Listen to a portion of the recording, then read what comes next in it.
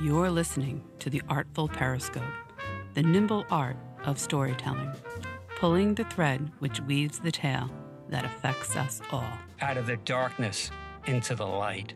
I'm Larry Davidson. Welcome to the podcast Artful Periscope, where we explore the nimble craft of storytelling. How are the threads of a family history interwoven into storylines? I want to talk to you for a second. I've had a lifelong love affair with reading and books, going back to the earliest days of elementary school, reading Dick and Jane, if you go that far back. Later on, I consumed every book about sports that I could find. Years later, I had some favorites of people that I read throughout the years, way before I even sat down for interviews. I want to just mention a few names: Michael Connelly, James Lee Burke, Ian Rankin, George Pelecanos, and the great Joseph Heller. Also, I had the privilege of sitting down with second and third generation writers whose relatives are quite famous, and that includes James Jones, John Steinbeck, John Cheever, and even Woody Guthrie. I'm now at the back to check off on my list, my bucket list, this next guest. I have been reading him for years. Every time a book comes out, I rush to the library or the bookstore and I pick it up. This guest's name is Stephen Hunter. Mr. Hunter has written 25 novels. He is the retired chief film critic for the Washington Post, where he won the 2003 Pulitzer Prize for distinguished criticism. He's here to discuss his latest book. I believe it drops today. I am thrilled to have some time with it. The book is called Front Sight, and it's three different, I guess, called novellas. Mr. Hunter, Larry Davidson, and welcome to the program. Thank you so much. I'm glad to be here, Larry. So I'm fascinated by names in real life, names in what I call real, R-E-E-L, which is movies and TV series. And beyond that, just the impact that names have. So let's go to the family tree of the Swaggarts. Where does that name come from? This was explained in a book I wrote called Targeted. They're actually descendants of a British-Scottish revolutionary soldier named Patrick Ferguson. He's a famous fighter, and he was supposedly the best rifle shot of the 18th century. However, through complications this way and that, he was dead before the original. He had impregnated the woman who was to be the mother of the Swaggart clan, and she escaped in 1780 from behind British lines with another young Brit who was a secret agent of sorts. And he had fought with the Indians against the colonials. He had fought with the Cherokee, who fought with the British against the colonials in Tennessee. And his Indian name was Walks Boldly. Okay. And in order to translate that, they were looking for a pseudonym for him, his officer, and people he knew. And so they just literally translated Walks Boldly from Cherokee to Swagger in English. And all the descendants of that coupling bear the name Swagger. So I'm going to go to your name. This is what fascinates me, the last name Hunter, because a lot of your characters are hunters and or stalkers. And I think that runs through a lot of your books. And I don't know if that's a connection to your name, but it's kind of interesting to me. Your last name is Hunter, and a lot of the primary people that you have in your book are hunters of people, and also you have a fair amount of very nasty stalkers.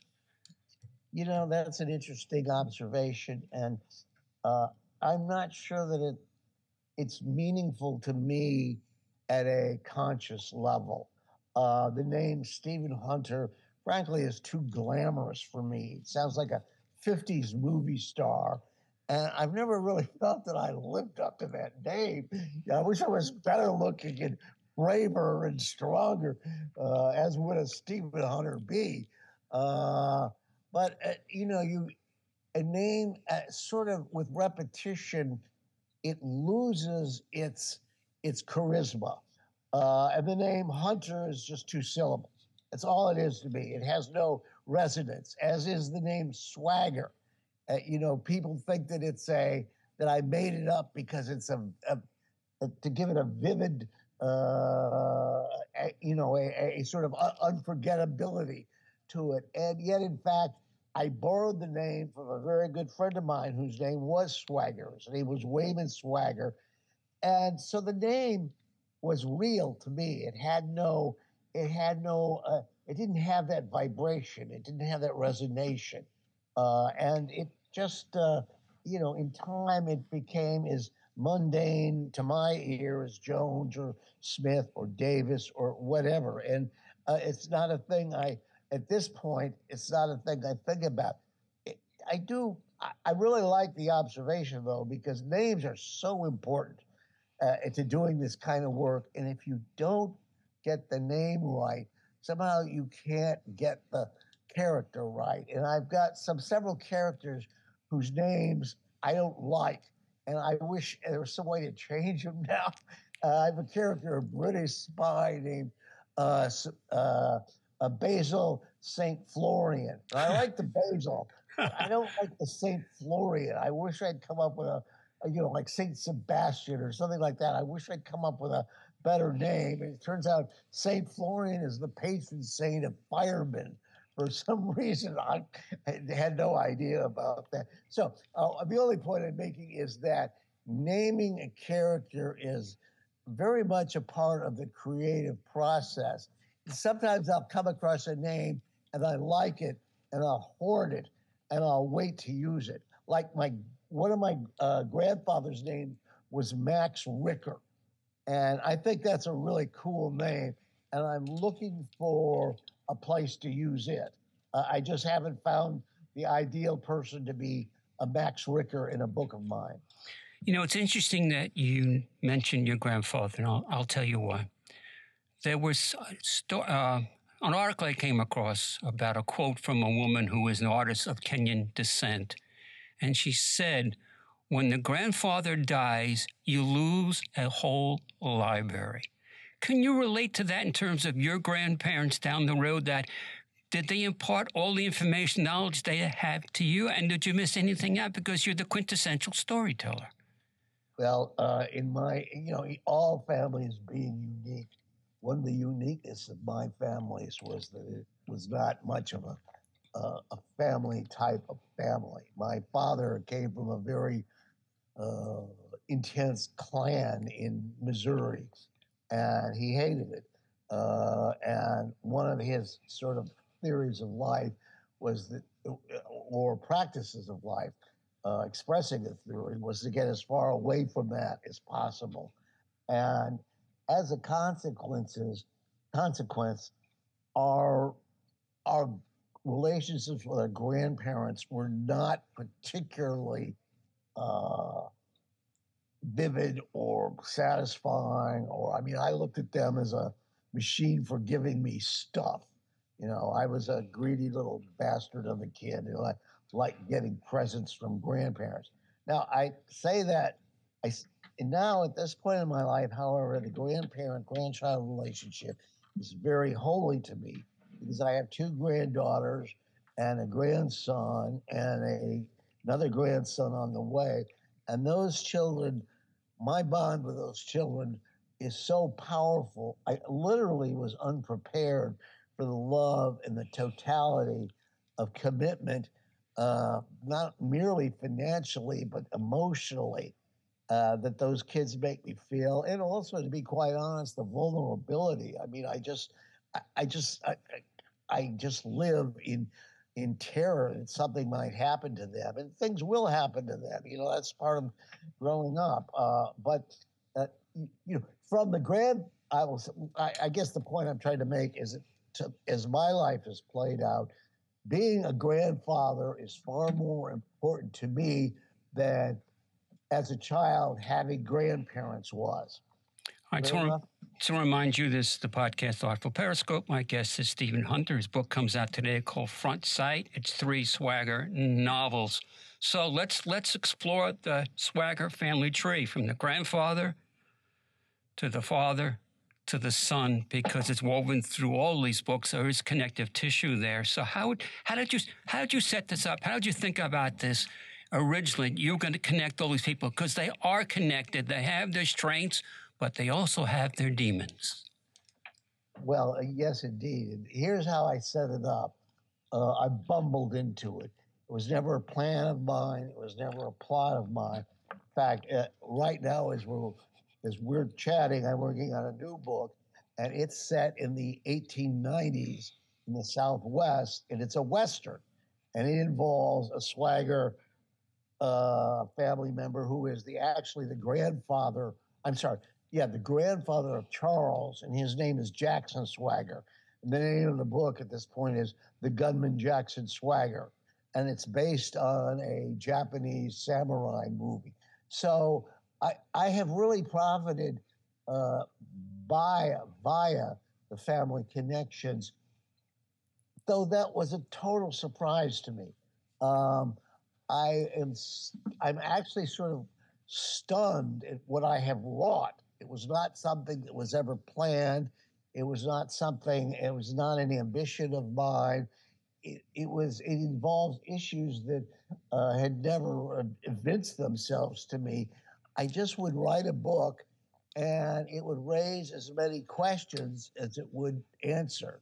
The only way to answer those questions was to write another book. And somehow all these years later, I've ended up with this, I've spent my adult life, essentially chronicling the fictional adventures of this family in West Arkansas, Polk County, Arkansas. I don't know anything about Arkansas. When I started, it never occurred to me that I was, beginning a medieval saga or anything like that.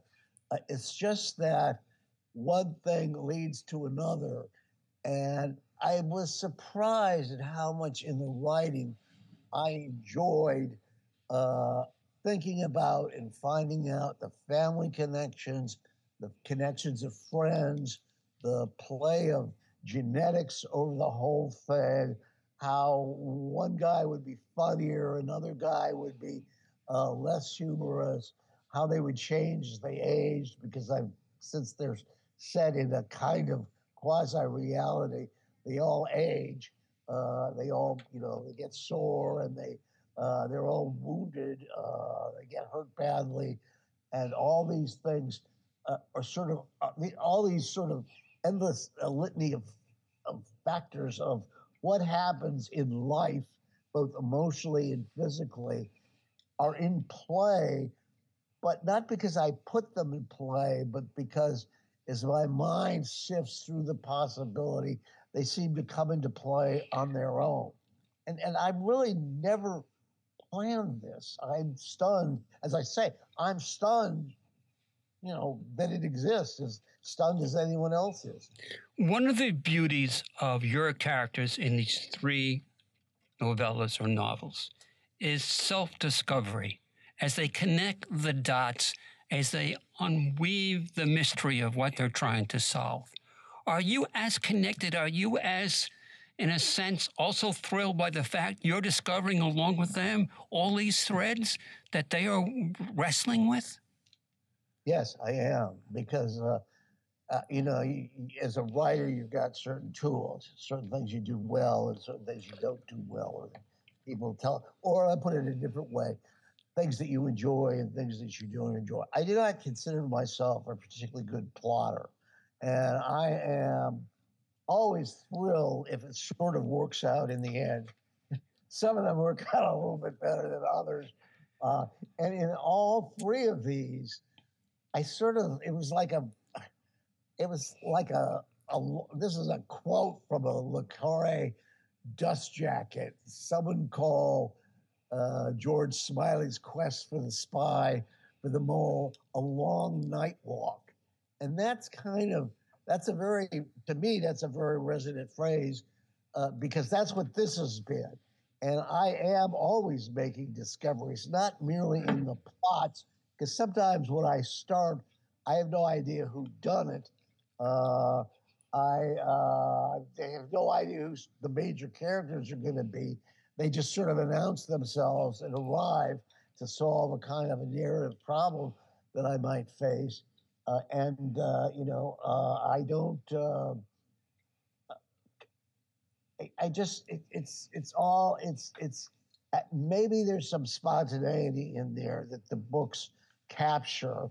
I've written books that have been very heavily outlined before, and somehow they're deader, in my opinion, than the books where I'm actively engaged in the story making up as I am in the story writing. They're simultaneously.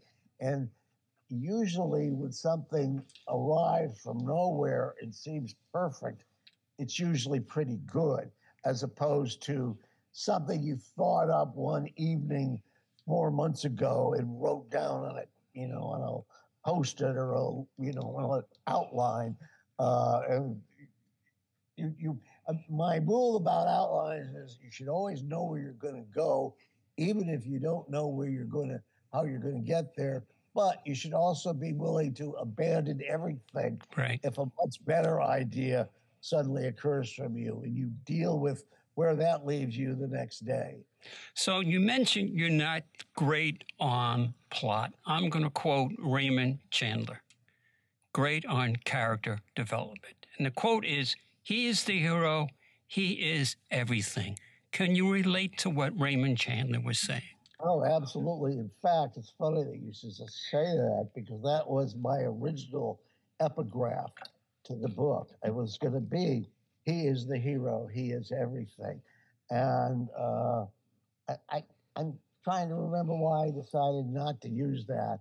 Who knows? You make these decisions, and maybe that would have been better than what I did use, which was also a Raymond Carver quote. But I am a believer in the hero. I'm a 50s guy. I was born in 46, so I basically grew up intellectually, or my imagination became functional in the 50s. And all that 50s information is urtext to me. It's the sort of the foundation of my cerebellum. And everything after that is a kind of it seems like it's a shoddy replacement. And that's one reason why I sort of seem to be, as a writer, unstuck in time or untouched by this time. It's like I landed in 1980. I landed in an F-86 Sabre jet wearing blue suede shoes from the 50s, and all my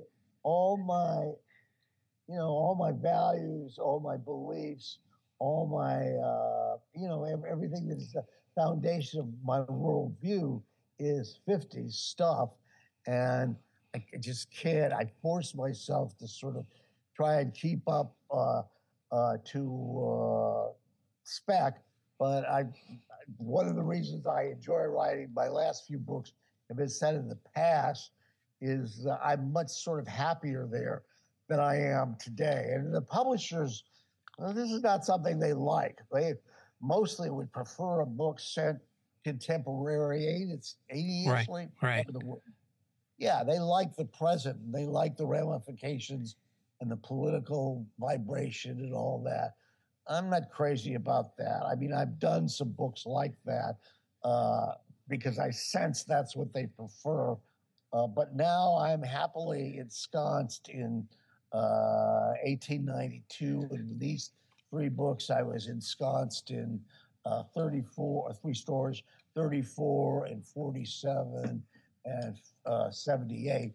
And that's fun for me. Any place where there's no such thing as a cell phone or the internet, that's okay by me. That's all right. Because you can never keep up with the technology anyway. So why try? Can I ask you then, is the past, great quote, is the past prologue. Of course it is. And it's as you get older, well, I will say as I get older, you feel the past more vividly somehow when you're sort of in the meat part of your life, when you're supposed to be at your best in your 30s and 40s and 50s. You're so busy careering and working and family raising, you don't think that the past isn't present. But as you get older and less active, the past suddenly seems more vivid, and it's more vivid to me now than it was 20 years ago. I still very specific memories of walking to school down Orrington Avenue in Evanston, Illinois in 1953. That's as vivid to me right now as if it took place yesterday, as opposed to 60 years ago. So let's reset one more time. This is the podcast, Artful Periscope. I'm Larry Davidson. My guest is Stephen Hunter. The new book is called Front Sight, 3 Swagger Novels. So what I'd like to do is, and if people haven't read the book, they may know where I'm going. From the first book, the first story, City of Meat, to the second, Johnny Tuesday, to the third, $5 for the gut hook. There seems to be, no pun intended, connective tissue, because connective tissue plays a role in terms of discovery and some of these victims that you write about. I'm glad you see that. I'm glad that came through. I mean, there is some physical continuity in that we see the same guns, which are important to me, used time after time via three different heroes. But I hope we see the continuation of personality. We see where they're the same and where they're not the same. We see. And I hope also that they're reflections of their time. I hope that you get a sense of what 1934 was like, or my version of what it was like. I mean, there's three distinct prose styles, and there's sort of three distinct sets of vernacular. There's three distinct sets of social relationships reflecting the situation in society at that time. In one, there's the weight of the Depression. In the second, there's very much the weight of World War II. And in the third, there's very much the weight of Vietnam. And, in other words, all three of these men have come through vast, extreme trauma and ordeal in their battle experiences. And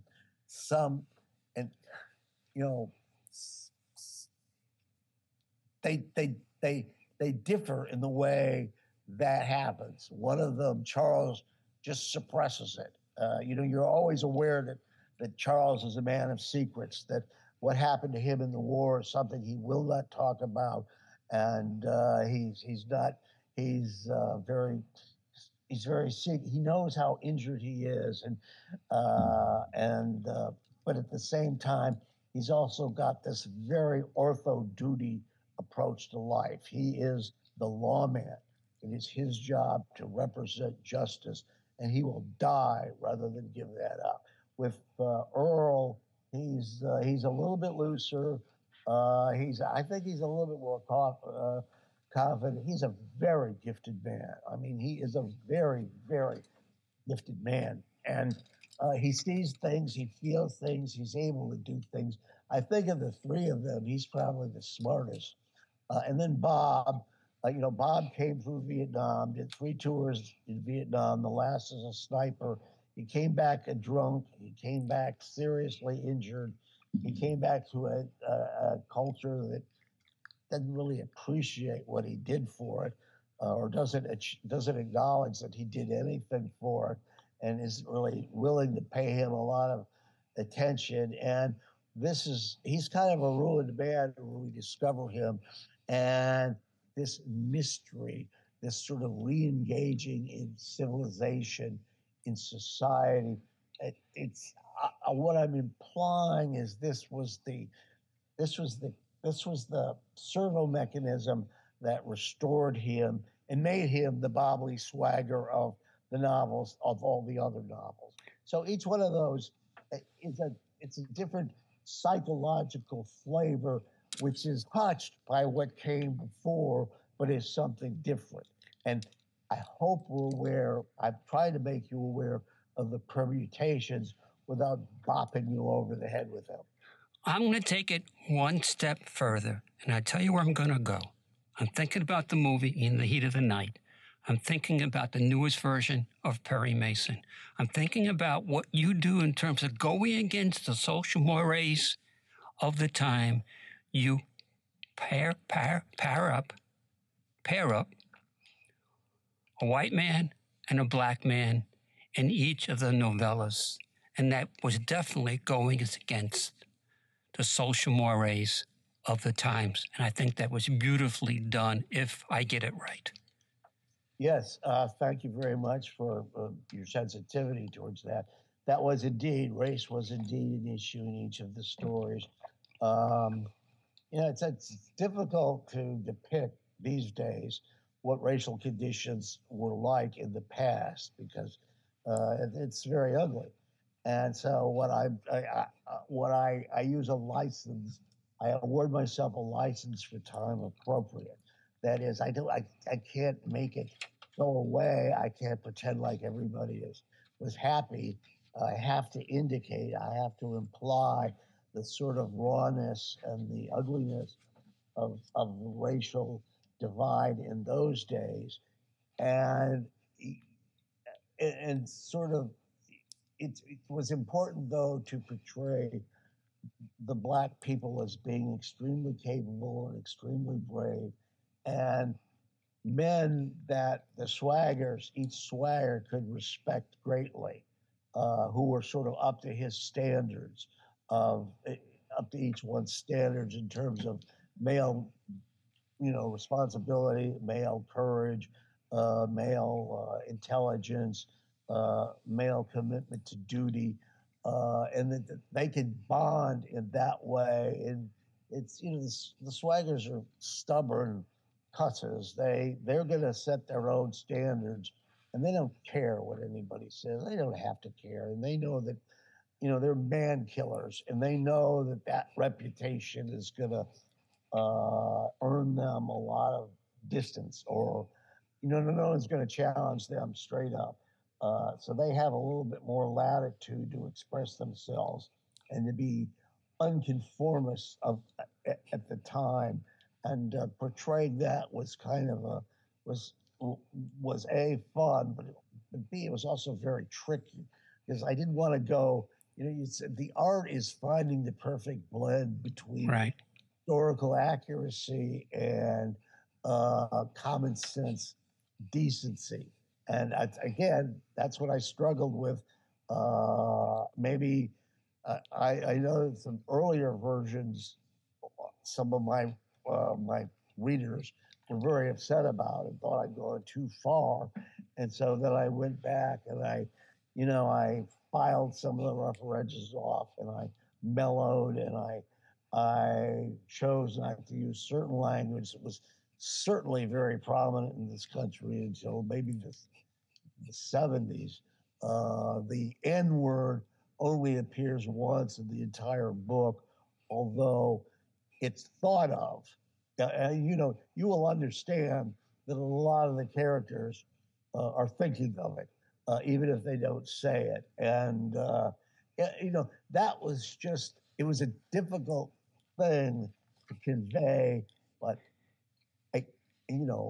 I tried is all I can say. Maybe it works, maybe it doesn't. Who knows? There's something in terms of the art and craft of storytelling where they say, show, don't tell. So we get the feeling you're showing it, but you don't have to tell. We go where you want us to go. Early on, when in the introduction, I mentioned, congratulations, by the way, over 20 years ago in 2003, the Pulitzer for movie criticism. What you did in this book, I think you weave in that knowledge of cinema. Each novella has the author's notes. And I could do a whole interview with you just based on the author's notes that you put into this book. So let's kind of run through them in terms of novella 1, novella 2, novella 3, because the way that you set it up, everything unfolds from there with the author's notes. So for people who haven't picked the book up and don't know what I'm referencing, how did you approach the author's notes, and how did you weave in your appreciation and, I believe, true love for cinema? Well, it was interesting. I wish I could say it was a master stroke of my superior artistic genius, but in point of fact, it was more a move of desperation than anything. I wrote the first story I wrote was Johnny Tuesday, and I initially wrote that as I go through these as having a movie mind. I go through sprees. I get caught up in a certain kind of movie, and I have to see every example of it made. I did that with Japanese samurai. I did it with musicals. I do it with war movies. I did it particularly with film noir, which I love. And so I decided to write a perfect film noir. So I went ahead and did that. It was a script, and I thought I did, but no one else thought I did. So it was just an unsold file on my computer. And a few years ago, I decided I could make some really easy dough by just transferring the screenplay and turning it into a novel. I thought it would take me a couple of weeks. Well, it took 6 months, and it was miserable every single bloody day. I hated every single moment of it. And I must have quit 3 times. And finally, it was done. And I showed it to a bunch of people, and they didn't get that it was a film noir. So I thought it was obvious from the prose, from my concentration on the shadowy looks and the colors and the lingo, the wisecracky lingo of the film noir, and Earl's Bogart-like insouciance, and if nothing else, the cigarettes and the hats. Okay. And big on both of those. And so I said, okay, well, I'm going to give them a framing device. And that way they'll enter the story knowing that it's a film noir.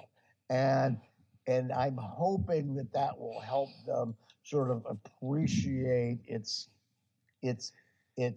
engagement in film noir tropes. And so I did that. And once I'd done that, I realized I had to do it.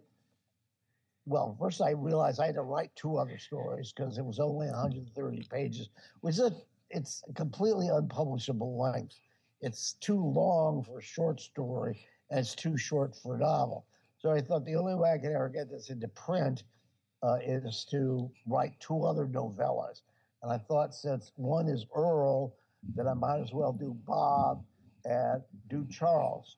And I looked for the opposite years. And since I'd done the film noir intro, I had to go and do I had to make the other ones, I had to keep it parallel. I had to do that too. Right. Now, I will confess to you, Larry, that of the 3, the first one, the social realism of City of Meat, that's a little thin. That's not the best. I had trouble figuring out what to call that one. You know what I'm saying? It could also have been, I thought of calling it a Western because as so much of the iconography is Western, right. Cows and there's sort of the vastness of the Chicago stockyards, very much like the vastness of the prairie. The gunfights facing, there's several times where they just face each other. Anyway, so I finally settled on social realism. And I gotta say, maybe that's a little iffy. Okay. Now, the third one, I just want to interrupt you for a second because once again, I'm going to use a movie reference. If you don't mind, I apologize. Because in the first one, what came to me was the gunfight at OK Corral. Yeah. That's what popped into my mind. I don't know if you were thinking about that, but that gunfight in the first novella was terrific. So you may think the story was thin, but I disagree. Well, thank you so much, Larry. I'm so glad to hear you say that. That means I got away with it one more time. Anyway, the third one, I've been watching these disreputable Italian horror mysteries called Giallo, and I hate to admit how much I enjoyed them. I was so afraid my wife was going to come downstairs, and I'm watching this guy slit throats and this sort of thing. She certainly must have heard the screams and all that.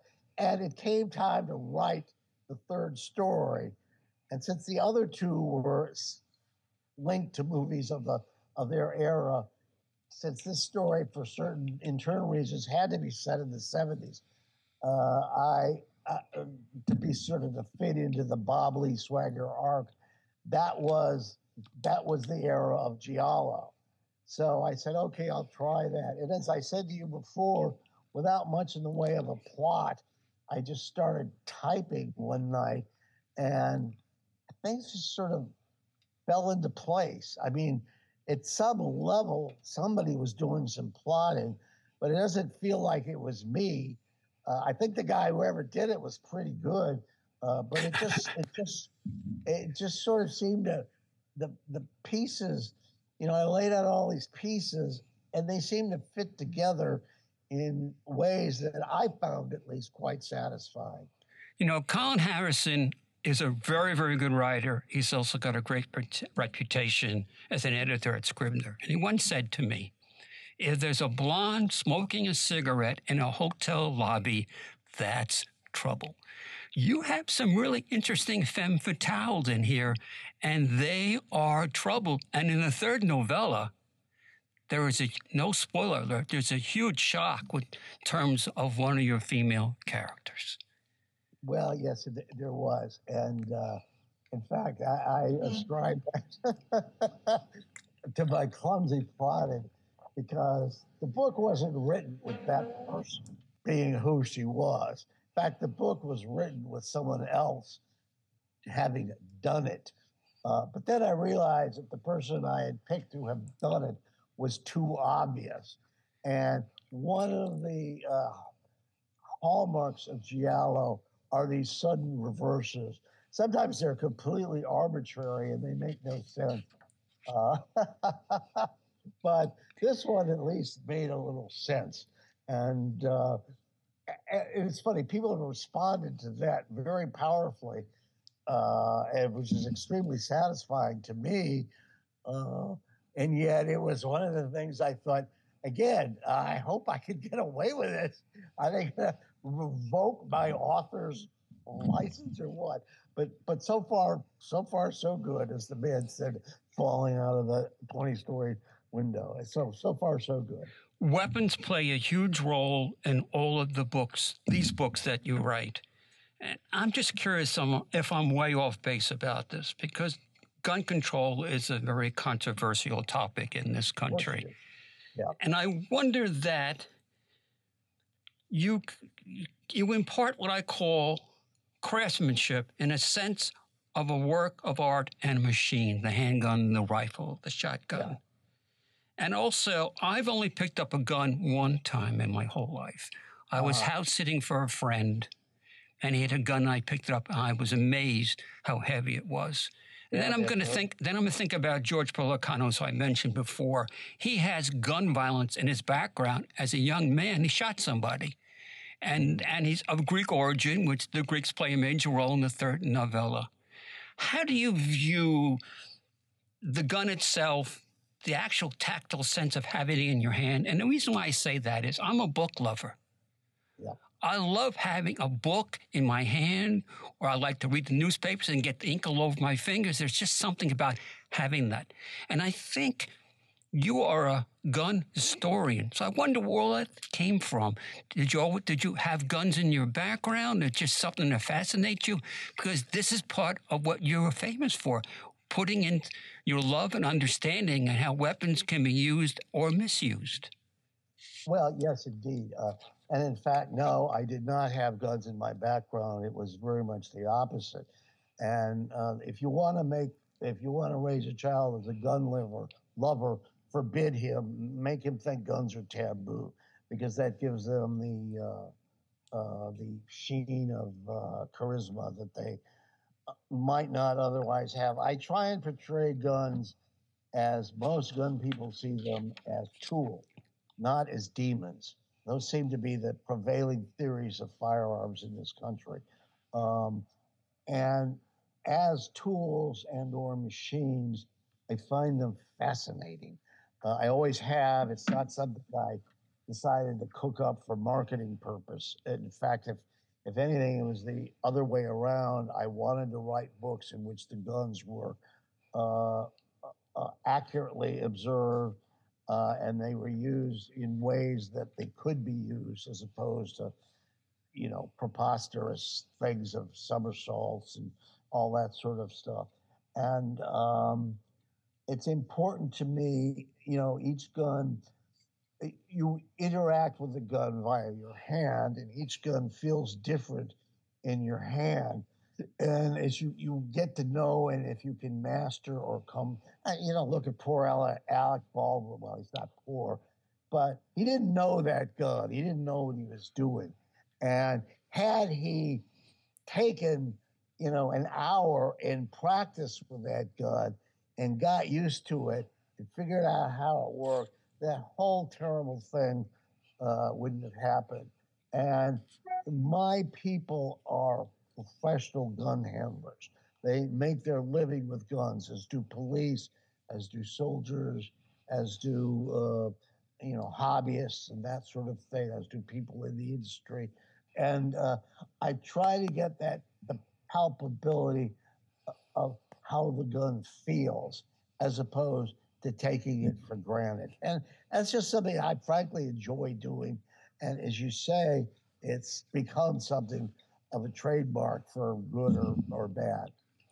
I'm a huge fan of episodic TV because if it's done right, it's really a novel unfolding from episode to episode, just like your novels are unfolding in Front Sight.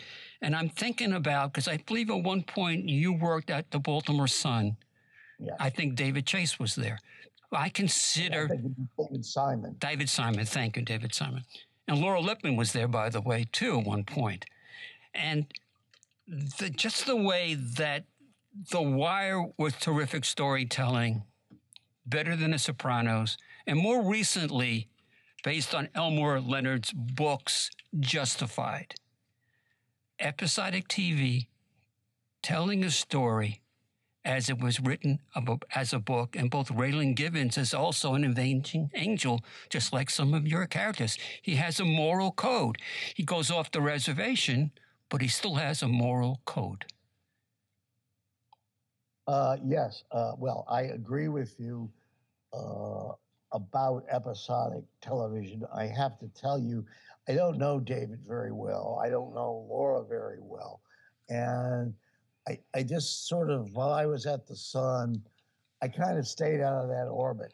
It wasn't, a newspaper is it's a very complicated organization, as is any office, any workplace. And there are orbits, there are cliques, there are groups affiliated.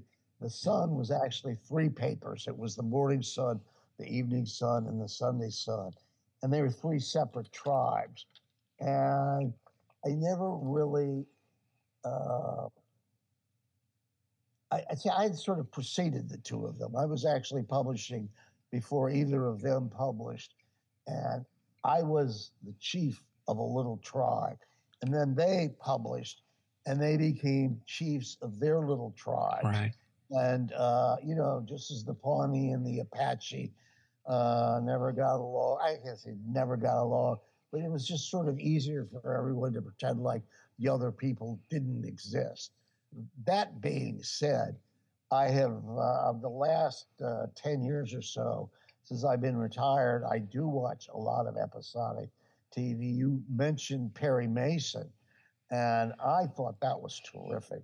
I just thought that was the modern Perry Mason with what's his name, Matthew Rice. Right. From the Yeah. Americans. He was in the Americans. Well, I didn't see that. Maybe I should go back and catch that. But I have really, really enjoyed. I'm now watching Jodie Foster in what is it, Night Journey or Night City or something. True Detective. It's the new one. It just came out. Yes, that's right. And it's amazing just the way it's shot because it's so dark. It is dark. Yes, it is dark. And Jodie is dark. I mean, I've actually interviewed her, and she's this bright, happy young woman, very, very charismatic and really has a really vivid personality. And to see her in that sort of role of such dark complexion and such heavy memory is always, it just shows the genius of acting. I mean, that's a real talent if you can do that. And she's an enormous talent. But I've watched dozens. I've watched lots of British things. I've seen all the Poirots. I've seen Slow Horses. Mick Herron. That's great. You name it, I've seen it. Seen The Pacific probably 4 or 5 times, and Band of Brothers 4 or 5 times because of my World War II fixation. And I really do think that the series television is much more hospitable to a novel than is the feature film. Feature film would be good at novellas or short stories, but any self-respecting novel is too dense and too complex and goes through too many changes to really accommodate, a novel. So I have to ask you then, because one of your books became was it Mark Wahlberg movie, Shooters? Yeah. Did you like the way it was done? Because somebody told me, Nelson DeMille told me, when you turn your book over to Hollywood, that's it. You've lost control. They're going to take it wherever they want to go. Probably got paid well for it, but once it's in their hands, you're out of the mix. That's absolutely true. They were good to me. I can't say they were, in any way rude. They were generous. I financed my kids' graduate school education off of their contributions to the coffers. Mark was a very decent young man to me. He called me Mr. Hunter. He said, "Mr. Hunter, I hope we get to make all of your books." I thought the movie was very good up until the last 8 or 12 minutes. That ending with Bob Lee Swagger going to it was like some doctor outside of Moscow. I guess it was supposed to be a hunting lodge and executing all those people, including what was he, the vice president, the Ned Beatty character. That I didn't care for because I didn't think Bob would do that. And, Bob is not a murderer. He's not an assassin. He's a soldier, and he kills in battle when he has to. He doesn't particularly enjoy it, but it's part and parcel of his gift. And someone's going to do it, and it's better that someone who knows what he's doing does it rather than it. It's just, there's just a subtle, to me at least, there's a subtle moral difference. And I did not think that ending particularly worked. And I did send them a memo or an email proposing another ending.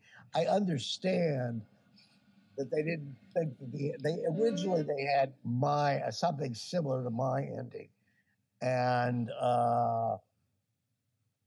it just didn't play well in test screenings. So they panicked and they threw that ending on literally a week before the movie was released. Right. I don't even think Antoine Fuqua, the director, very good director, I don't think he even did it. It's probably done by, some guy walking down the hall or something like. Anyway, I thought that, to me at least, that left a sour taste in the movie, and I wish, I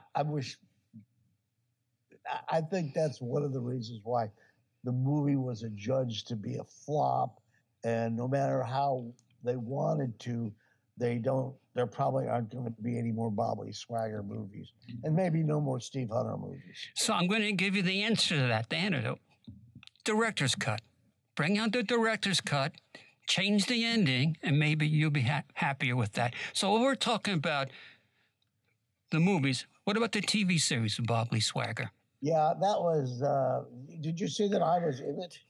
Well, I did see it. I'm going to have to go back and watch it again. Oh, yeah. I had played a very small part in the first episode as a gun store owner, and I deliver a line very poorly.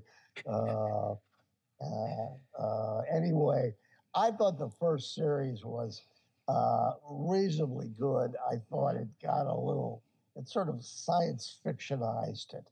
And then it got further and further from the books as they progressed.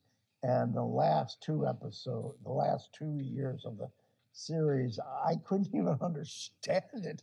I couldn't stay with it. It had gotten so far from the book. Again, I cashed the check, and I will say they were very good to me. Trying to remember Ryan. I can't remember the name of the young actor, but he was very decent to me, and I have no bad memories of that. And if you take the money, you take the king's. It's the king's money. Right, you take it. Right. You do what the king tells you to do. So that was that. It's interesting you mentioned Ryan Phillippe.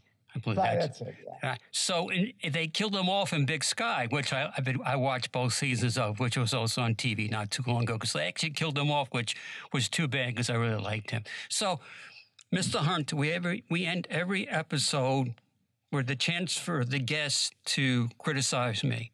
So in terms of that, feel free. What did I miss? What did I get wrong during? I will say this. This is a unique interview because you were primarily concerned with craft and psychology, and only at the end did you sort of get to the Hollywood stuff. I had checked, the website out. I looked at some of the other episodes, and I was expecting what I got, which is someone who thinks hard about the way fiction works, and I actually appreciated and enjoyed that. I was on one last night. I won't mention the thing. It was just awful. It was the longest hour of my life, and everybody on it except me thought they were the next Leo Tolstoy. It's not quite true. I'm exaggerating. But it was a painfully long hour. And this feels like it's been 5 minutes. And that's the highest compliment I can give you. Well, I appreciate that. I don't know if it's warranted or not. But once again, I want to thank my guest, Stephen Hunter. The book is called Front Sight, 3 Swagger's novels. I can check you off my bucket list because I have been reading you for years.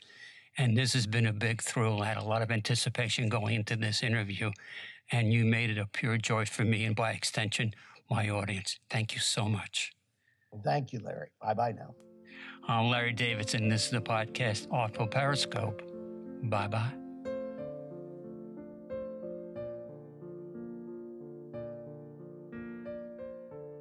The Artful Periscope podcast is brought to you by The Booth at the Sachem Public Library in Holbrook, New York, consistently voted the best on Long Island since 2015. You can find the Artful Periscope podcast on Apple Podcasts, Google Play, Stitcher, Spotify, iHeartRadio, or wherever you get your podcasts.